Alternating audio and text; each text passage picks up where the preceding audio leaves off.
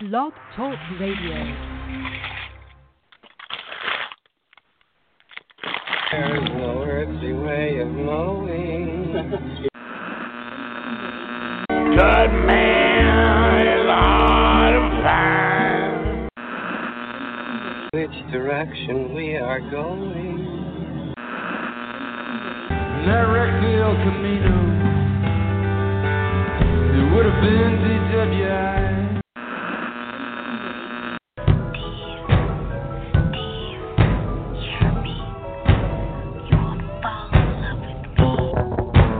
We have reached a tipping point.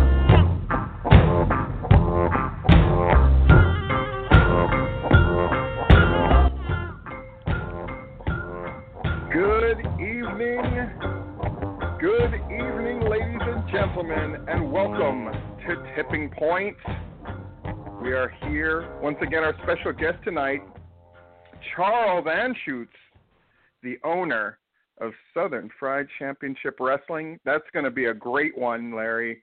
But Larry, we have to celebrate the good news, even if it was only for an instant. Vince Russo is off the air, or was off the air, and I'm going to go ahead and give us full and total credit for that, even though it may not be true. But when has that ever stopped Russo from telling a good bullshit story? I'm going to say us railing on him the last time we were on about his horrible interview skills and his general full of shittedness, so full of shit, his eyes are indeed brown, bro. Vince Russo. So, Larry, for those not in the know, what the hell happened with Vince Russo? Yeah, well, his interviewing skills and his full of shittedness was not sufficient to get him kicked off of Podcast One.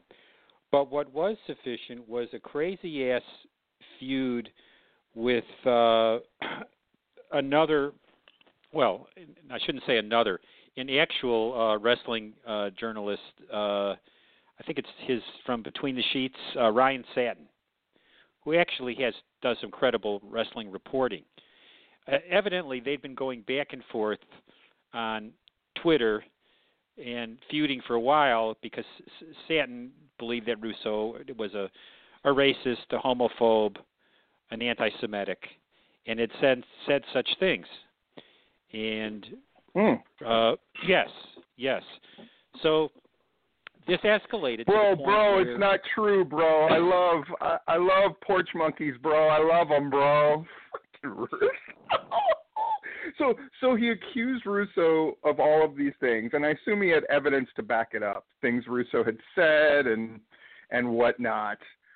Certainly, I mean, just off the top of my head, I can think of a number of things that Russo have said that I don't like to throw around the word racist willy-nilly, but certainly Russo has said things in the past that certainly indicate a leaning towards sort of prizing a certain ideal, i.e. white, what Russo would consider marketable. Everything Russo would say, I would guess, would be couched under the thing of accessibility and marketability. He said in the past, no one will ever accept a Japanese star because they want a guy who speaks good English and all that kind of nonsense. So anyway, what happened to Russo? Yeah. So anyway, he apparently at some point made derogatory remarks about Dave Meltzer and his nose, or made some sort of nickname for him because of his Jewish nose. I don't know. This is what I read secondhand. Anyway, what apparently happened then is Russo escalated by posting a video mocking Ryan Satin and his girlfriend. And then it further escalated to whatever kind of back and forth was going on between them, where Russo's fans were issuing death threats to Satin's girlfriend. So then at that point, apparently Satin wanted him gone from Podcast One, and in fact he was fired. But then, according to Russo, the owner of he threatened to get his lawyers involved, and the owner of Podcast One called him up and offered him his job back, which he declined, and he is now over at the Realm Network where he has been before.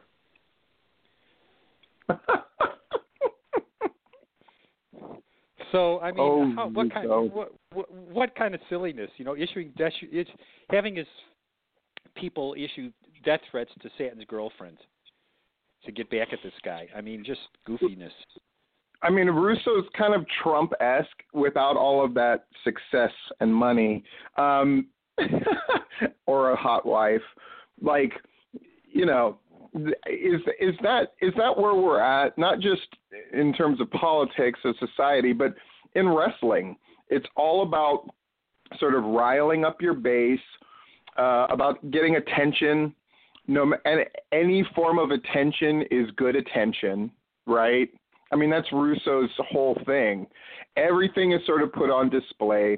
Everything is made into a thing. I mean, I remember when Pyro and Ballyhoo, his website, by the way, worst website name ever, Pyro and Ballyhoo, when that went tits up because Russo is playing sort of like fast and loose with the money, he made sort of a spectacle out of it, even though he was completely in the wrong, that the guy who had run the website was completely right. I think anybody objectively would look at that situation and just go, yeah, Russo owed him a bunch of money, but he continued to do it under the promise that he would get the money, and then he never got the money, and then Russo acted like he got screwed over.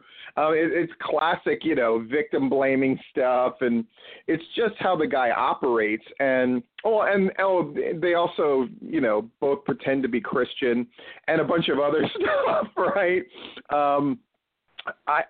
I'm just curious that I find it amazing that Russo has a fan base. Like I don't even say that to be. I don't say that to be facetious, Larry. I'm shocked at who at this stage in the game thinks that he has something to offer. Like, I'm not sure what is the product that Russo is selling beyond the spectacle of he's going to say something outrageous or he's going to say something about wrestling that, honestly, I would assume 99% of intelligent people who follow wrestling would know anyway. Like, when Russo does have a point that makes sense, it's never something revelatory or amazing.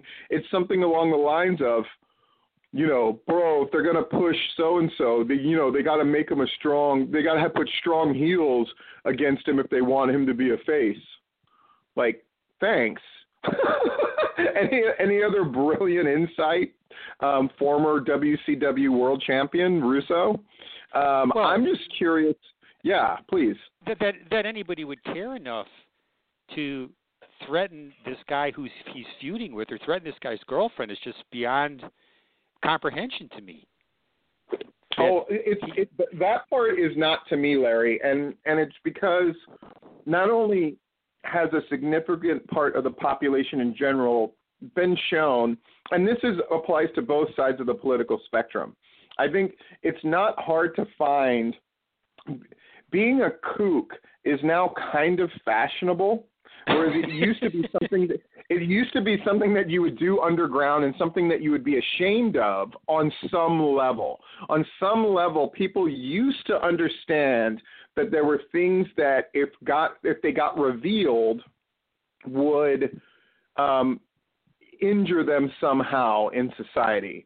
But now, and I mean, a lot of this has to do with social media, I would gather, you throw out the kook thing, and roughly a third of people are going to agree with you no matter what the hell you say. And that's how you find your people. And then you form the kook alliance, right? And then you have backup. And then, look at some of the bottom feeders in Georgia wrestling who have managed to gain an aura of legitimacy and aren't even embarrassed that maybe they wrestle on a show that's one step above a backyard show. There is no shame. There is no dignity anymore. Now it's just a matter of finding enough people who will glad hand you and say you're okay. And that's all it takes for a lot of people nowadays in wrestling and outside. you know? Here's a sample of one of the tweets he set out during this Please. feud. Oh, my God. All our shows on Podcast One and Realm Network are 100% comedy-based and never mean-spirited. And when it's not funny, I attempted to teach life lesson through my Christian beliefs. People can sew a narrative all day, but when it comes to backing it with facts, nobody's ever home. So the words of Vince Russo. So he's back on the air on the Realm Network for all the world to hear.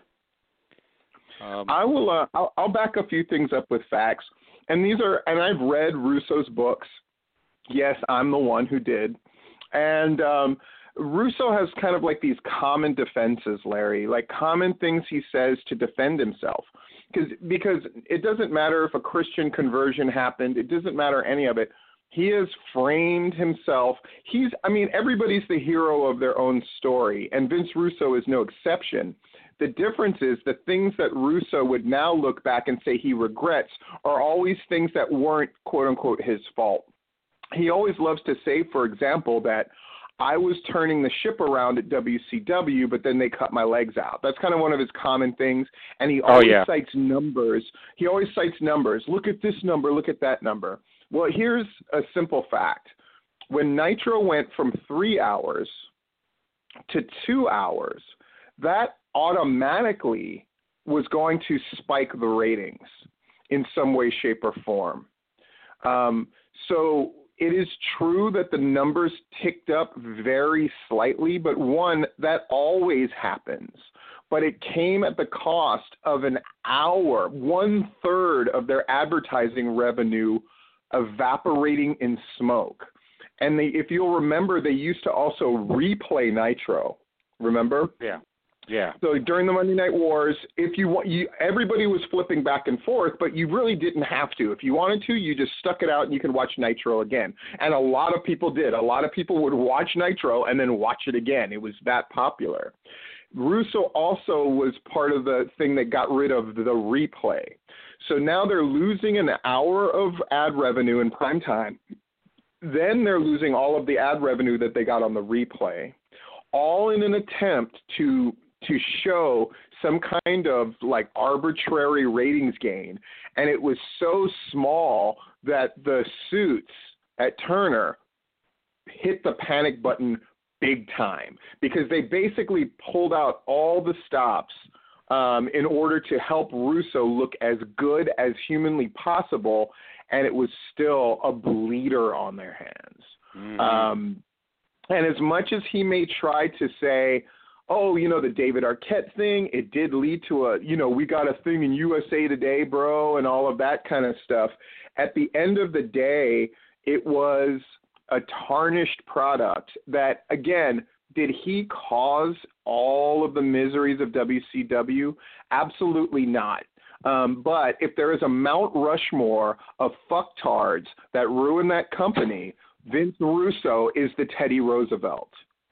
He came last, but he did just as bad, right? So if there's a Mount Rushmore of Nitro murderers, clearly it's, let's see, Bischoff. But at least Bischoff can say, "Hey, but I got us there in the first place, right? Right. I'm the one. Right. I'm the one who got us to the elevation from which we fell, right? Yeah. But I got us there, right? He's one. Russo's another. Kevin Nash is the guy who I always thought got off scot-free.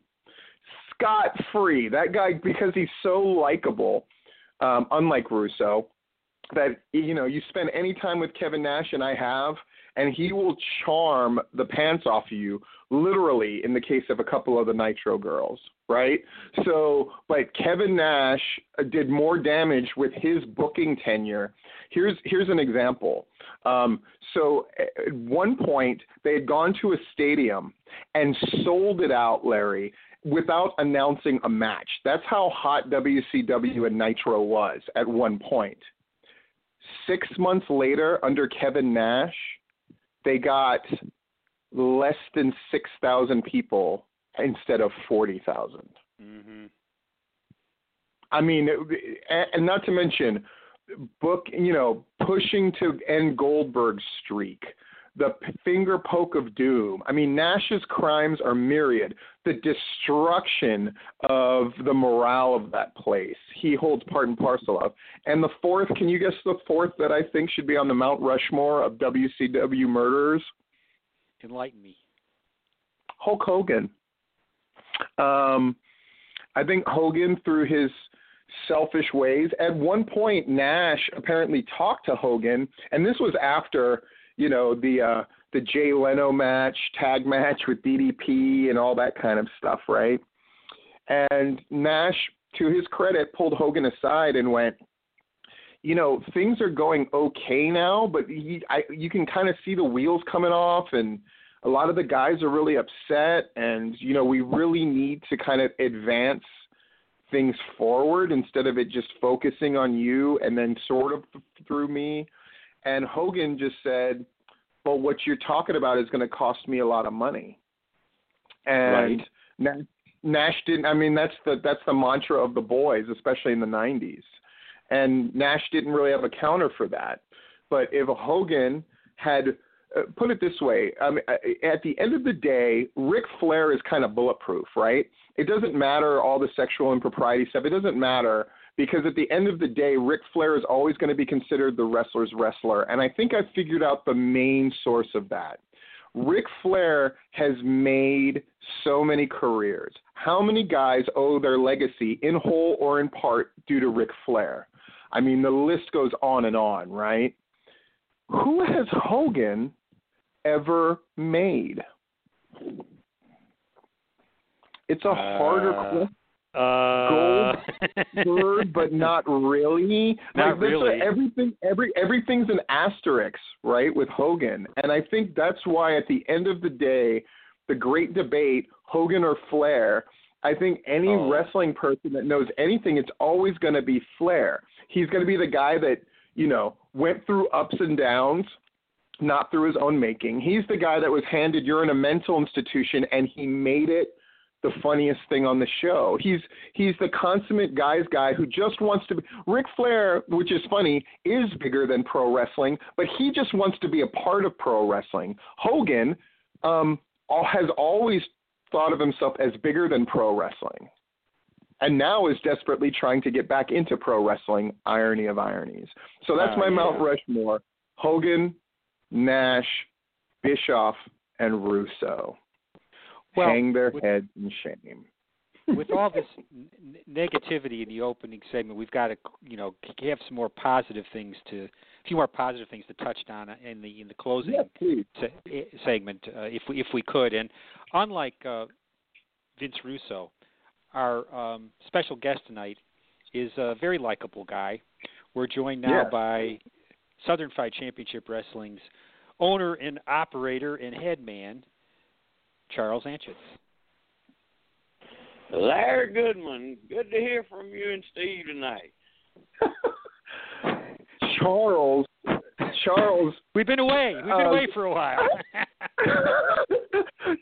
Charles, let me just set a few things in motion here, and then please explain anything that you want to.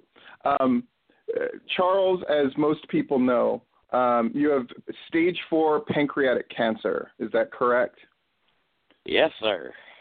Yes. And so any part of the conversation where Larry or me or whoever, we sound like we're talking as if Charles is already dead, keep that in mind that he is not. He is clearly not. That's one thing. But and the other part of it is, like, Charles, this is going to be your forum tonight.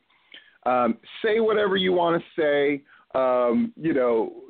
It's your night tonight. And a lot of this is just sort of celebrating what you've contributed to pro wrestling in general, but specifically in Georgia. And have fun. Tell stories about Southern Fried. Hell, talk about anything that you want to. I guess that's what I would just say right at the top, Larry. Is there any part of that you want to add to or disagree with? No, I couldn't agree more. Okay, great. Yeah. Well, you guys know now I'm on extreme medication, so I've got an out for any damn thing I say tonight. Absolutely. Well, if you're on extreme medication, then you perhaps never fit into the pro wrestling business more than right now. So with that that disclaimer, the tipping point cannot be held responsible, and Charles cannot be held responsible for anything that follows. Blame it all on the morphine. Charles, and And I just got 17 messages from guys wanting to place an order. Ooh. Oh, Larry, we might actually get callers for the first time in a long time now. Yeah, right. The line might light up, huh? So, Charles, first of all, how are you feeling? How are you doing? Horrible. I went in 4 weeks ago for first chemotherapy treatment. They thought because I was a little younger and a little better health that they could give me this souped-up form of chemotherapy that might let me live a little longer. Unfortunately, I made a mistake and agreed to go along with that, and if I had known different, I never would have took that first treatment. It didn't go so well. I can say in 4 weeks I have not had a good day since then. Been in and out of the hospital 4 times. Right now I'm here with a blood clot in my leg that I'm having to have to take pills daily. Trying to get that down. It's kind of tough when you go to sleep at night worrying if the blood clot's going to move and you're going to wake up the next morning. But yeah, about as serious I want to get on that. But health-wise hasn't been very good. I'm pretty much, if I walk over 5 or 6 steps, somebody has to guide me along, or I need a walker or something. I've deteriorated physically pretty quickly. I haven't given up hope, but physically, I've deteriorated pretty quickly, and it's killing me because I'm missing work, I'm missing wrestling. I'm not getting to do the. I'll see something every now and then. I pretty much stepped away, but I'll see something every now and then that'll get my blood boiling or get me excited or like no. Then I'll call David or I'll call Todd or I'll send a message and say no, we got to do this. And most of the time they're already on it, and which is a testament to having the guy that I consider to be the best booker in Georgia working for me. I don't have to worry about everything. Everything's under control. I brought David Manders in as a co-owner who will continue the company after I'm no longer able to do anything with it or, dead and gone, just for be quite honest. The company will move forward. It will not shut down. I've worked too hard to build something here. I only wish I had 5 or 10 more years to continue to see that, because we're headed in the right direction. We're headed where we wanted to be, and unfortunately, I'm not just going to be around to see it to complete fruition, but I'm leaving people in the right positions to make sure it gets there. At least it has the opportunity to get there. Well, Charles, I know Larry has questions that he wants to ask, but I just want to stay off of the top because, of course, if you don't feel well later on, of course, step away from the interview and all of that. So I just wanted to say this at the top instead of the end. I think, it's no secret that you and I have disagreed about stuff in the past. At the same time, I know, I think there's something that promoters understand that the boys don't. It's just a different animal when so much is sort of riding on your thoughts and your work. And at the end of the day, I guess, what we're talking about is legacy. And Southern Fried's going to keep going after you're gone. PCW has continued to go without me there.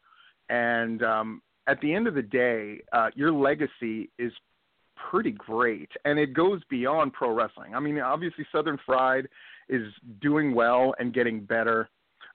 You've clearly put things in place in anticipation of everything, and that machine is working. And now you're doing shows in different towns that are successful, something I know that was very important to you. But more than that, you have a family that adores you.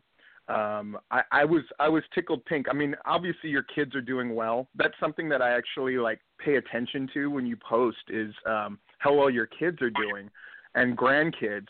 But more than that, I thought it was really cool that is it true like your brother and sister sort of came to see you, and that's the first time that you all had been together in a long time? Is that right? That's the first time that I had actually seen my half brother. I think in 15 or 16 years. Yes.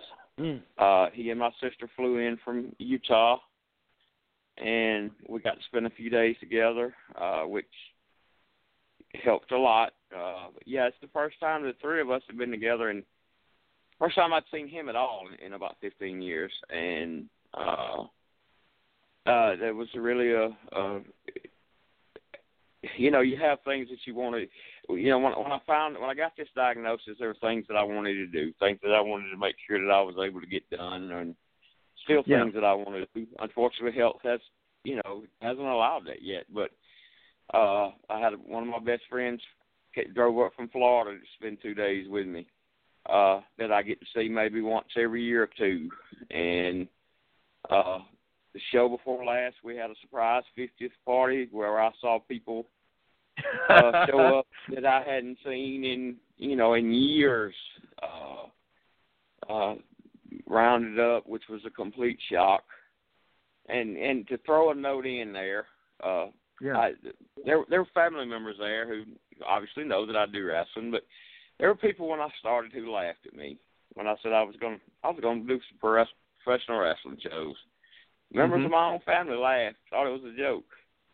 Some of those same people were there for that 50th party that night, in that crowd that, with partygoers, pushed 400 people that night, and said, "Holy shit, we had no clue this is what you were doing."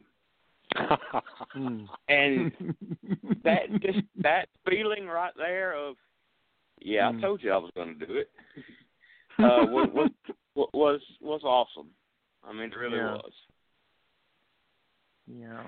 I mean, your legacy through your family and through Southern Fried. I think that a common thing is like, why do people have kids? Why would you have kids in this day and age? I mean, I hear that kind of stuff all the time, right? How can you raise kids? People would rather hang out with their fucking cats nowadays, right? But like, at the end of the day, there is, I don't want to say selfish thing, but there is this thing about this sort of like nod towards immortality, and whatever you think of as far as religion and things like that, when you look at your kids and they're doing so well, and then you've started a wrestling company from scratch, and I know what that's, I know how hard that is in the Georgia market. It's a bitch and a half. I mean, the guys up top, it's definitely, at best, it's an arms crossed, let's wait and see. And at worst, it's a do everything they can to hamstring you. And if there's a Mount Rushmore, since I'm on the Mount Rushmore kick tonight, if there's a Mount Rushmore of promoters in the state, you're on it right now. And that's an amazing thing. Before Larry jumps in, Charles, talk about the early days and the early shows. What was the thing that just where you went, fuck it, I'm doing Southern Fried? Like, what was the thing that just made you go, I'm going to do this damn thing? And you had a bumpy road in the beginning, as anybody would, kind of like learned literally the hard way. What were those early days like, and what was your thinking in those early days? Well, I started going, I drifted away from wrestling for a while.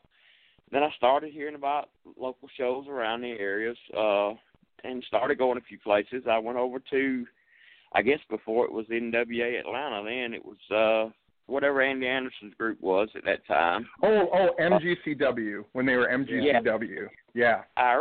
They brought a show in where they brought Road Dogg and Billy Gunn in one night. They did like a war game. So I took my son over there. He was real young. I was in that show. I was on the heel team replacing Rick Michaels in that show. Yeah. We kind of enjoyed it, had a good time. My son was young, said he was around 5 or 6. Kind of got into it, so I started digging a little deeper for other little local shows, and a lot of the local stuff I was finding was, basically I said to myself, I'm going to keep this nice. I said to myself, hell, I could do better than this. Yeah.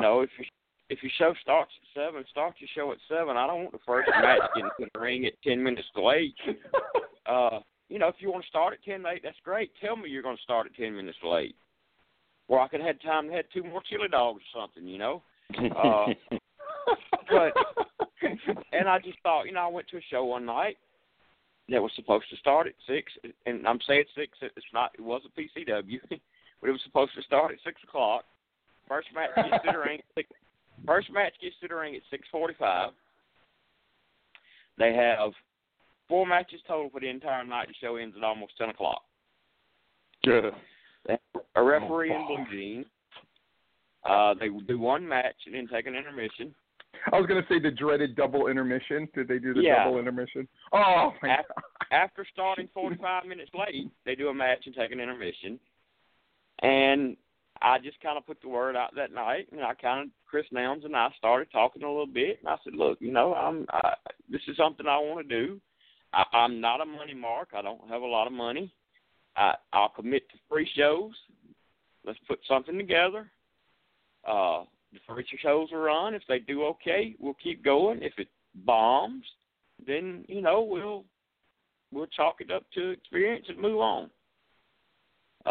First night we did a show. I was just sitting there saying, Lord, just please let 50 people show up. Please let 50 people show up. we had about 200, we had 280, 290 that night, turning people away at the door. Couldn't get anybody else. Literally wrestlers to the ring. And from there, we ran there again. Then we went to a bigger building at the National Guard Armory. First show at the National Guard Armory, we busted 400. Second show at the National Guard Armory, Larry Goodman was nice enough to write a great piece about how our shaky ring was falling apart that night. Yeah. And I'll never let him forget that, because that's the first time that he ever wrote any damn thing about us. And then for about a year after that, he still didn't write any damn thing else about us. I was going to bring that up, Charles, that shaking ring video. That just... Yeah. That was my introduction to Southern Fries. Yeah. And I sat there and said, I'm drawing... There's 10 shows running on Saturday night, and I'm drawing more than everybody else put together, and I can't get that son of a bitch out here to review my show. That is vital, isn't it, Charles? I mean, I've said it before. Like, if Larry doesn't go to your shows ain't shit. It doesn't matter how good you're drawing. I mean, GIWA. I mean, they couldn't get Larry there with a crowbar and a shotgun and a bottle of whiskey. They just couldn't do it. And so it's why it doesn't matter if they get 300 for their Halloween show. It's when Larry started going to your shows regularly that I was just like, oh, Charles is in the club now. Like, I mean, it's the surest indication, when Larry is at your show. I guess that's when we become part of what people like to call the Good Old Boys Network that I hear about so much. I haven't figured out who all that is, but I have determined that I have been placed in that group at some point. Oh, yeah. But those were the things, we had problem getting talent, early on. I had to pay people a little more than they were getting other places to get them to come to my place. Yeah. I didn't have a problem with that because I wanted a better, deeper talent pool. I wanted to see good wrestling. Not only was I promoting, I never went into this to put a dollar in my pocket. I went into this because I wanted great shows to watch myself, and I wanted something for people in my hometown, which has nothing to do in Monroe, Georgia. Now, once or twice a month, there's something really fun to do in Monroe, Georgia at Southern Fried. And that was my desire. And when you look well past that. Yeah, Charles, I was looking at like the cards. I dug up like the early cards of the early Southern Fried show. I mean, when you go from and I mean, this will sound like I'm knocking him, and it's because I am, Ashley Blade Clark, and now you've got, like, Odin's son. I mean, there's no comparison, right? I mean, like, there's no comparison. The undercard of Southern Fried now is as good as anybody's, right? Who's on the card, the matches that are being set up, the angles that are happening. It's all, like, light years ahead. And, I mean, it's interesting that, like, you know, Charles started with Chris Nelms, but really outgrew him, right? And has gotten to the point where now people will deal with you on an equal footing. It's no longer, I have to pay more to get people. Now it's, you're probably turning guys away. Like, it's probably ridiculous, right? The people who ask for bookings and, you know, just this flood of stuff from the bottom to the top, right? Like some guys that can't even put a sentence together, down to guys who are serious operators in the indie world who are interested in coming and doing your show. That's got to feel good, yeah. It's really great that some of the guys and gals who reach out to me now is really cool. I'll say that. And, you know, I will say this. I've always, people, and I know you've made comments yourself that, I did overpay guys to start with. There's no doubt about it. I got that back in the end because I'm one hell of a negotiator. All I need to do is get my foot in the door and get settled. And if I told people what I got some folks to work for these days, they'd be crying. Which I would never do that because I wouldn't put those performers in those positions. But you know, we don't have problems filling shows. And the great thing since I brought Todd on is I've stepped more away from that. And now Todd gets to be the bad guy and tell people that, well, you're just not quite ready for us yet. I don't have to do that anymore with good feelings. I let him do that. Yeah. Larry, before you jump in here with a question, I have a question for you, Larry. So, you know, Charles mentioned that he started this thing with Chris Nelms. Do you know the difference between Charles and Chris Nelms, Larry? No, I think you're going to tell me. I'll just tell you the difference is when Charles is gone, people will be sad.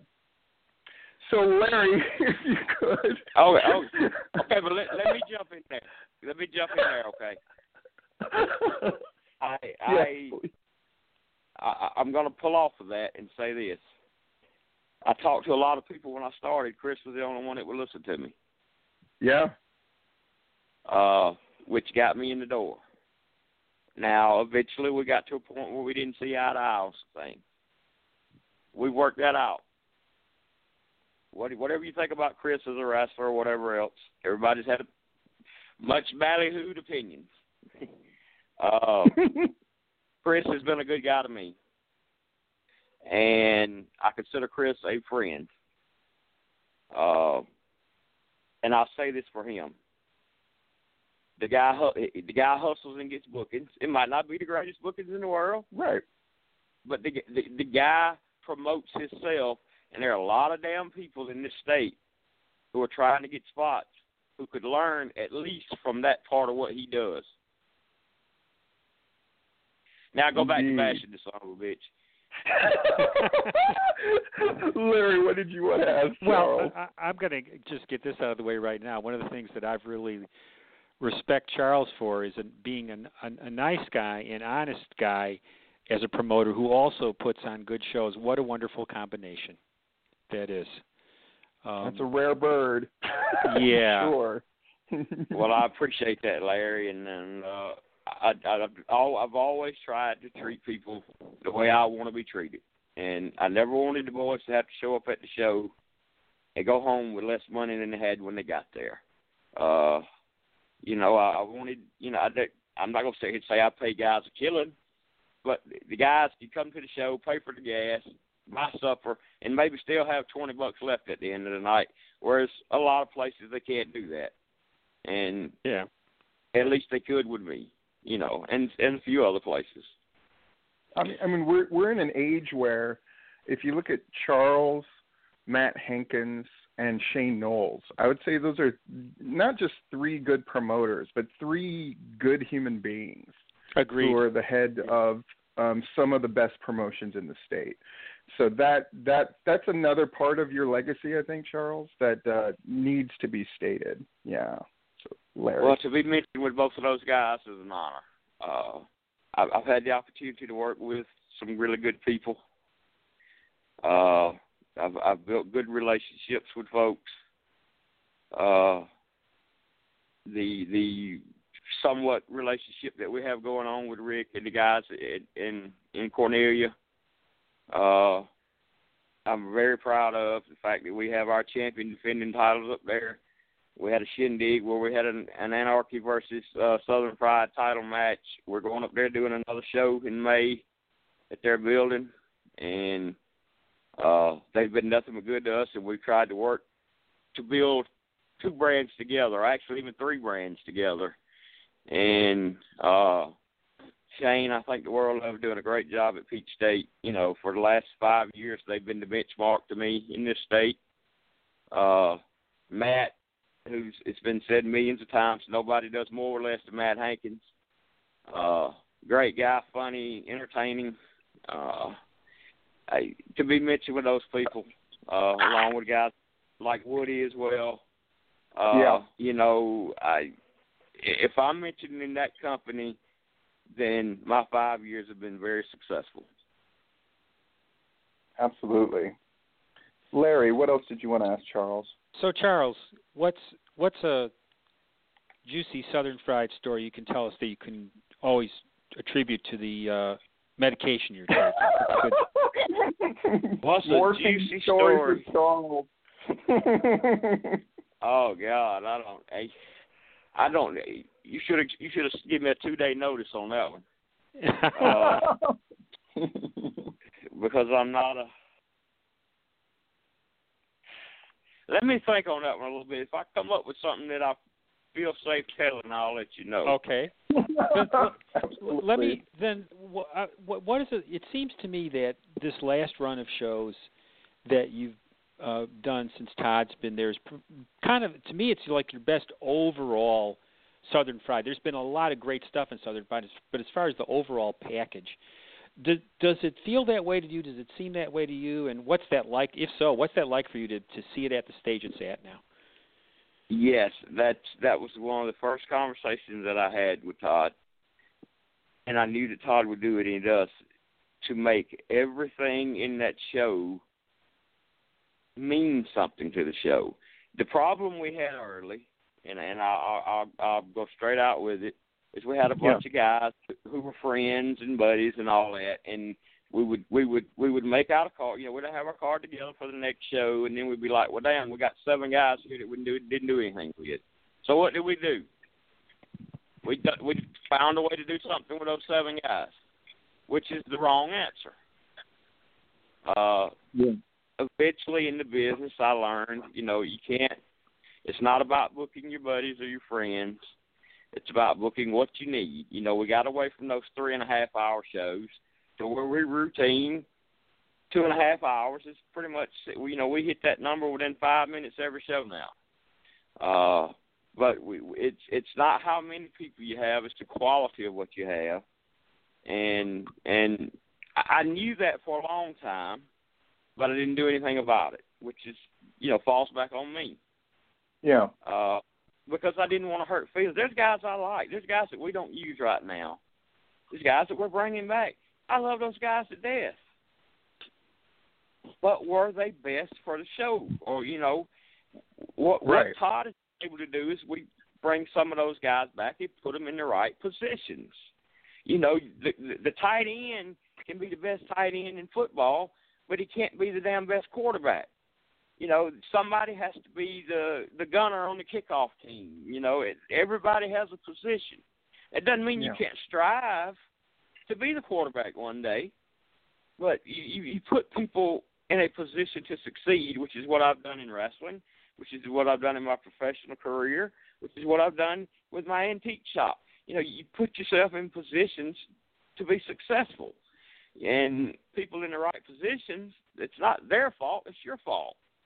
And Todd and I share that vision, and I think, there's no wasted motions in what Todd does. And I would like to think that Todd would tell you the one thing about me is that he probably didn't. I think I surprised Todd by knowing a little more than he probably thought I knew. Yeah. And like I said, he wastes. There's nothing wasted. He'll do something in the opening match, and I'll tell you, I don't even ask. I don't ask for lineup sheets. I don't want to know what's going to happen on the show. I mean, I know the big details of where we're going and what we're doing, but I want to be surprised in the match, and I'll see something in the opening match of the show, and then 4 matches later, something that ties back into that, and I'm like, brilliant. That's what we're talking about. And he is so good with that. He's so good to work with. I'm not kissing his ass. And I pay him well to do what he does. And he's delivering. Great people, him and Kelly. The story's been told. I called Kelly to hire Todd because I'm a smart businessman. And it worked. What are your thoughts on the, in retrospect, on your Anarchy run? Do we got another hour? Okay. Here, let's put a synopsis on this. The original plane, the story is, I hadn't been in that building in years, like 15 years. I show up one night for a show out of the blue, which happens to be the night that Franklin Dove actually announces he's selling the company. No, just pure coincidence. Well, sitting in the crowd, a lot of people there knew who I was. Half the crowd automatically turns and looks at me. Like, why are you here tonight? He's announcing he's selling the company. Oh, wow. And, I never knew this. Wow. Yes. And I'm like, and about 2 or 3, and I can tell you, before I left that night, Jacob Ashworth, Taco, somebody else grabbed me up and said, man, you need to buy this place. And I'm like, yeah, nah, this is anarchy, man. This is out of my league. And I remember having a conversation with Nigel Sherrod and just throwing it out there. And he mentioned at that time, and I don't know how much Rick would want me to go into details, but Rick was interested at that time. Yeah, absolutely. So there was a meeting put together by Nigel in Winder, Georgia at a McDonald's with me and Rick Michaels to discuss buying Anarchy. And we kind of walked away from there that day saying, we're going to go home and discuss it, but we think we want to do this. And so I come home, discuss it with the family. I think I'm going to do this. Rick calls the next day and says, things are going so well at Peach State. Things are going so well with his business, his making gear and all that. Mm-hmm. Yeah, his gear business. He said, I'm just scared to make. I don't want to mess anything up right now. And I said, okay. And I kind of stepped away from it. And then I spoke with somebody else, Shane Bell, a guy who was wrestling for you over in Porterdale at that time. Shane, guy who'd been wrestling some for me, I got to know. And Shane was interested in getting in the other side of the business. And so we got together and we pulled it off. I think we shocked a lot of people, pulled it off. And the idea was Shane was living in Commerce at the time. His girlfriend was there, and he was kind of going to take care of the building and do the flyer, the post, postering the town and doing that kind of stuff. And I was going to kind of be the money man and be the promoter and the face. And then, a month or 2 in, Shane and his girlfriend have a horrible breakup, unfortunately for them. And Shane takes a job promotion into Ohio, and yeah, I'm left with 2 wrestling companies now, and I don't have time to barely run one. And so that's how it all fell out. I wish I would have done a lot of things different. Yeah, that's easy to say now. Well, I was going to say, but at the end of the day, right? I mean, that was the close of Anarchy. And I think at the end of the day, especially when you compare, say, like the Danny Only tenure, right? The Why We Wrestle, God, I hate saying that name. The Why We Wrestle era, I mean, was clearly the big negative. At the end of the day, you held serve at Anarchy, which you probably weren't happy with, right? Like you wanted things to be more, of course, right? But at the end of the day, it remained strong under your watch to the point where, and you stepped away from it and sold it, I thought, at a right time and an appropriate time. That stuff's never easy to do. I think that's another thing that sort of separates promoters from, let's say, the boys, is failure is a part of what we do. And we live in an age where when something doesn't go right, you've got a million people pointing at you saying, see, that didn't go right. It reminded me of when Wheeler he just delighted in saying, look at all these venues where Steve used to run that they don't run in anymore, as like some kind of huge negative. And I thought to myself, no, that's what you do. And I remember thinking to myself, and when this little asshole starts running his own thing again, he's going to find out, right? Like, he's going to find out. Failure is a part of what we do, but it doesn't have to define who we are. And I think at the end of the day, Charles, not just with wrestling, but wrestling, the antique store, your family, your work, and the people around you who love you.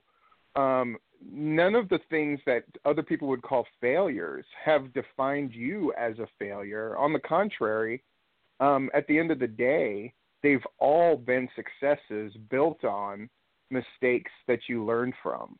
And really, it's just, what else is life about other than contributing and making the lives and the things that you're involved in better for you having been there? And that's clearly happened, and that includes Anarchy. Yeah, and it was a great feeling being introduced the first night as the owner, having AJ Styles in the ring, Steve there as well. Still probably my greatest memory in wrestling. Every 6 months or a year, I'll pull it out and I'll show that video to somebody who's a big wrestling fan. To look, I was in the ring with AJ Styles. No, I didn't wrestle, but I was in the ring with him for a few minutes, and I got to see him up close, kick Mike Posey's ass. That's right. Which is always a good thing. Speaking of, we got some things going on, and little ass is getting kicked. I'm about ready to see Corey Hollis's little ass get kicked, Larry Goodman. It's about time, isn't it? That little son of a bitch. If I felt better, I'd whoop his ass myself. Charles, what are the things going on in Southern Fried right now that you're really excited about? I'm really excited about just about everything that's going on. But you know what I'm excited about? I'm excited about the young talent that we're building up. We've gotten to that point now with our crowd, and this is something. Some places the crowd only accepts the people that they know, the people that they love. We're getting to a point now where we can bring new guys in, give them a show or two, and those guys are popping out of the building. The Bills boys, I call them, Garrison and Cross, the two young kids, doing great things. Yeah. The things we've been able to do with Xander Ramon. Steve, you've probably never seen him and never heard of him. No, I haven't. It's got the look. He's a greenhorn. He's still green as hell. We're working with him. We're putting him in the right situations, putting him in the ring with the right people. The guys, now all of a sudden I see he's getting booked everywhere. He come up with Jeremy Vane over there. Jeremy was working with him. I saw him. He's a local kid to us, and we've done some good things with him. The things that Ike Cross has been doing, Ike Cross is, if he's not the most popular guy in Southern Fried now, he's right there. And it's well-deserved. We have great plans for him. We have great plans for a lot of guys. The job that Adrian Hawkins has done as heavyweight champion, has been tremendous. I love the character change that we kind of made with him there. I mean, so many things are going well. We've got the 605 crew back in, which I know you guys hate, but you know what? We're doing good things with that. We got Jagged Edge back with JB Enterprises. I am so proud of what JB Enterprises has done. Joseph Brock was looked at as a laughingstock. He was the laughingstock character manager. Todd and I discussed, we didn't want to get too far away from that, but we wanted a vicious side of that. Techi Maguchi has made tremendous strides over the last year. Drew Blood, to me, was the most entertaining performer in the state of Georgia last year. Larry may not agree with that, but he will tell you that I'm not far off anyway. No, he had my vote. He had my vote, yeah, absolutely. He had mine as well. And Brian Kane is fit in right there, who's the more serious guy in the group, who Brian Kane can succeed in any role you put him in, probably because he had some good training in Porterdale. He's a good hand. We're doing a lot of great things. I know I'm going to forget people, and I don't mean to, but we can blame that on the medicine too. But I'm really excited with the things that we're doing. We're bringing some folks back. We're going to have a few surprises here and there. We've set up a big feud that's going on now with Logan Creed and Gunnar Miller at Anarchy. We're going to kind of spread that out down to Shindig and do some things with that. We got some surprises in store.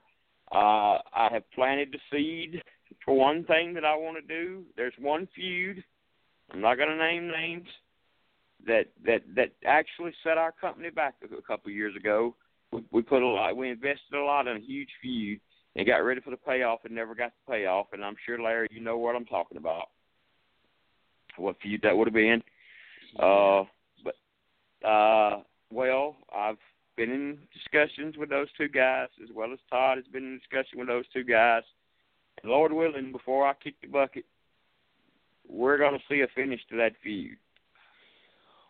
I'm very excited about that.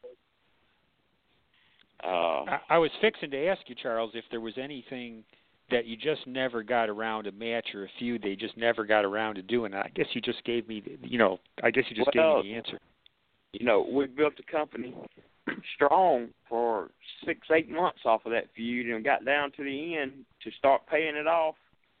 And unfortunately, things happened, and that set the company back. That set the company back. And if you want an interesting story, I'll give you a slight interesting story. Yeah. And this is going to give away one of the people I was talking about, AJ Steele. It's really a good, fun time when you call AJ Steele and you're able to say, AJ, please don't kill me, but I'm firing you as Booker.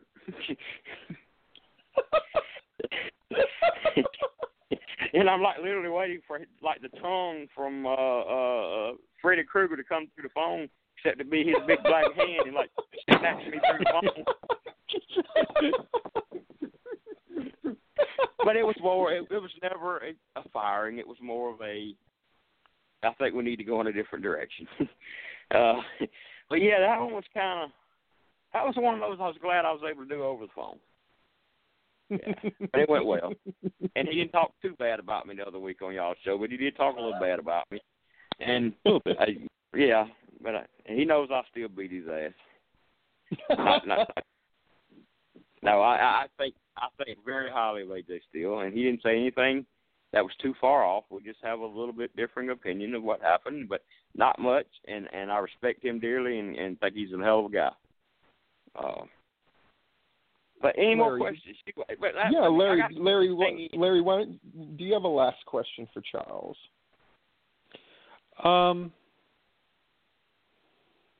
Golly. Well, this is kind of like a tangent. Go ahead, Charles. I want you to go ahead and tell everybody about this all-lady show we're doing Friday night before Shindig, because I know you've been reading about it.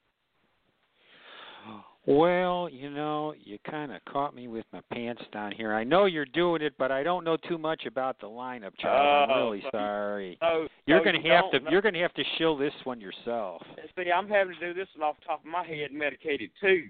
But I'm really excited that I know that one of our main event matches is going to be Priscilla Kelly versus Leva Blue Pants Bates. I'm really excited about. We're going to have a young lady that we're excited about here in Georgia, Harlow O'Hara versus Sue Young, which ought to be a bloody murder. Yeah. Kiera Hogan will be in, and she's facing Savannah Evans, I believe.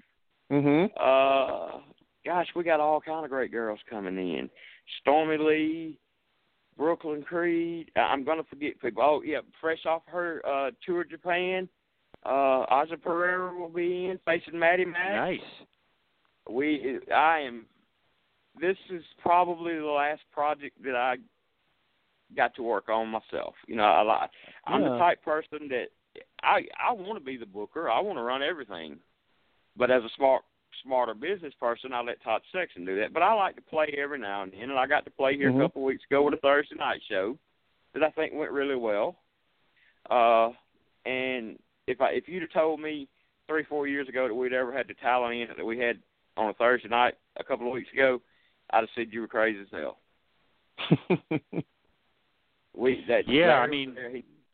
I was skeptical of the Thursday night thing, but that last Thursday night, and I wasn't at the first one, but that one sure made a believer. I mean, that was a fun show and a good show and very well attended too. You covered all the bases. Yes, we brought that talent in, Larry, and turned a profit. Now, that's a fact with my hand up, as my grandpa would say. So, I'm very excited about that. But, yeah, we got the ladies' show. We're going to do a Friday night ladies' show that we've stacked, loaded. Did Shindig on Saturday. Very excited about that. We already have Iceberg lined up for Hall of Fame induction. We have Bill Behrens lined up for Hall of Fame induction. And I'm thinking, I've heard, well, I don't know.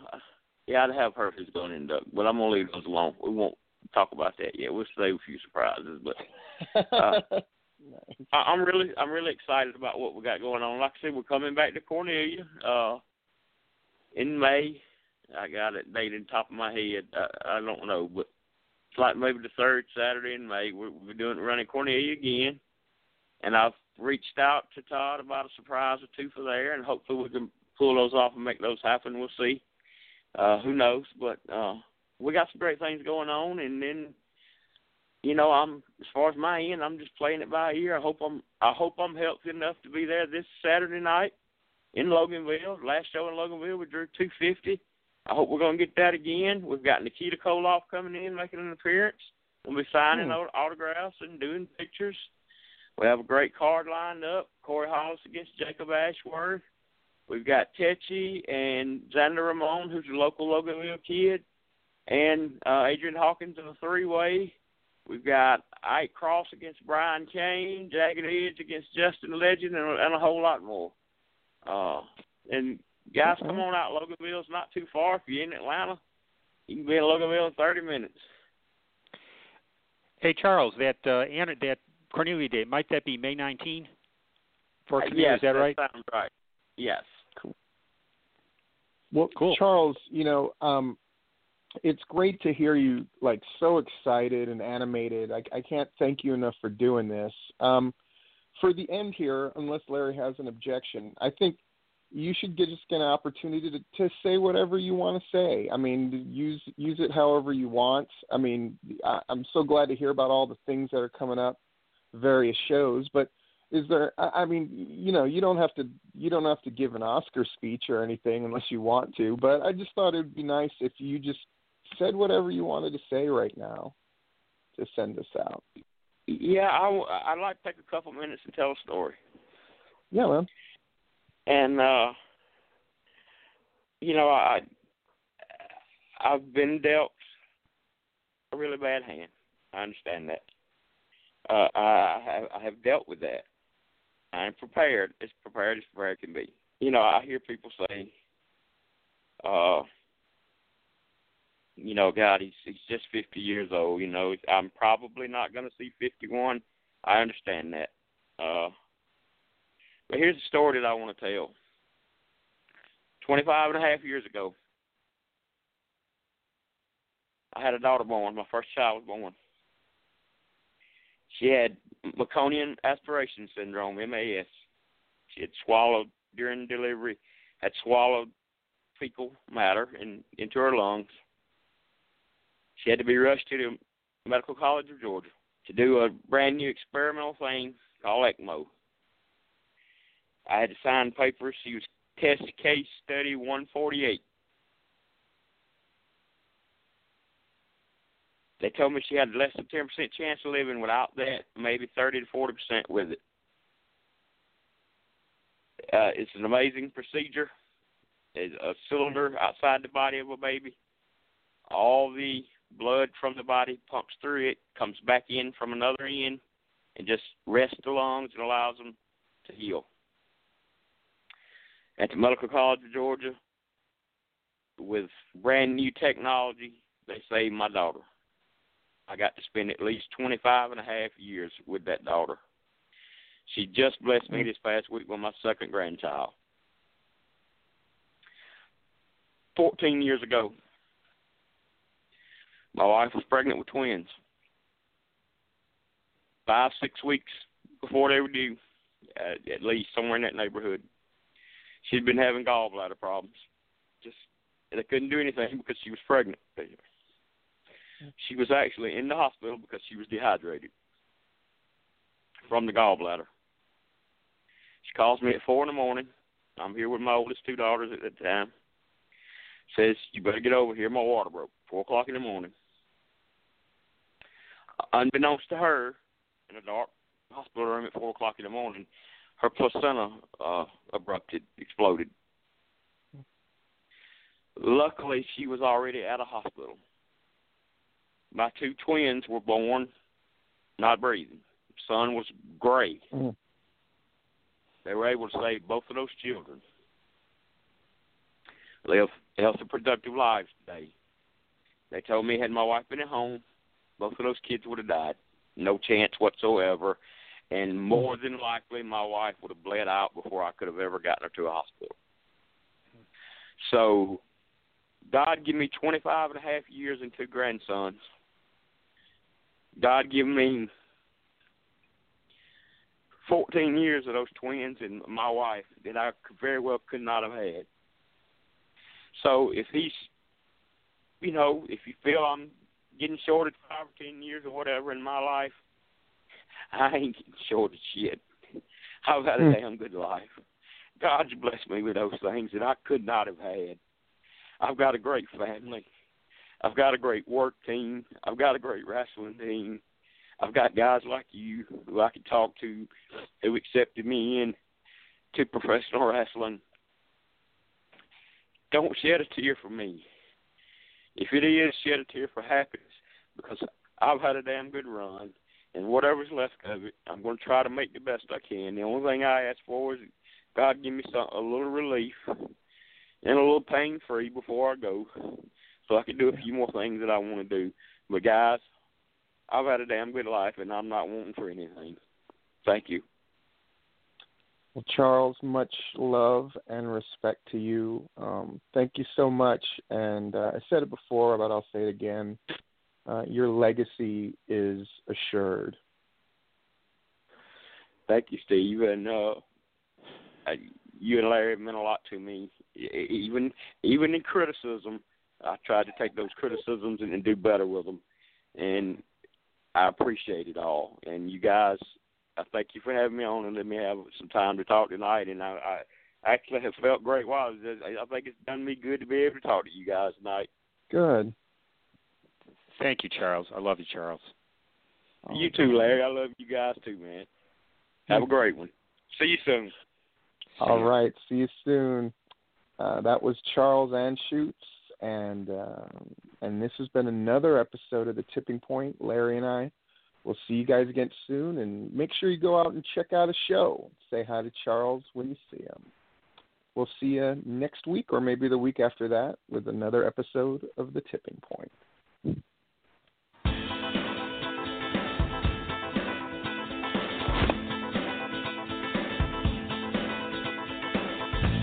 We thank you for listening to this broadcast, a production brought to you by the GWH Radio Network.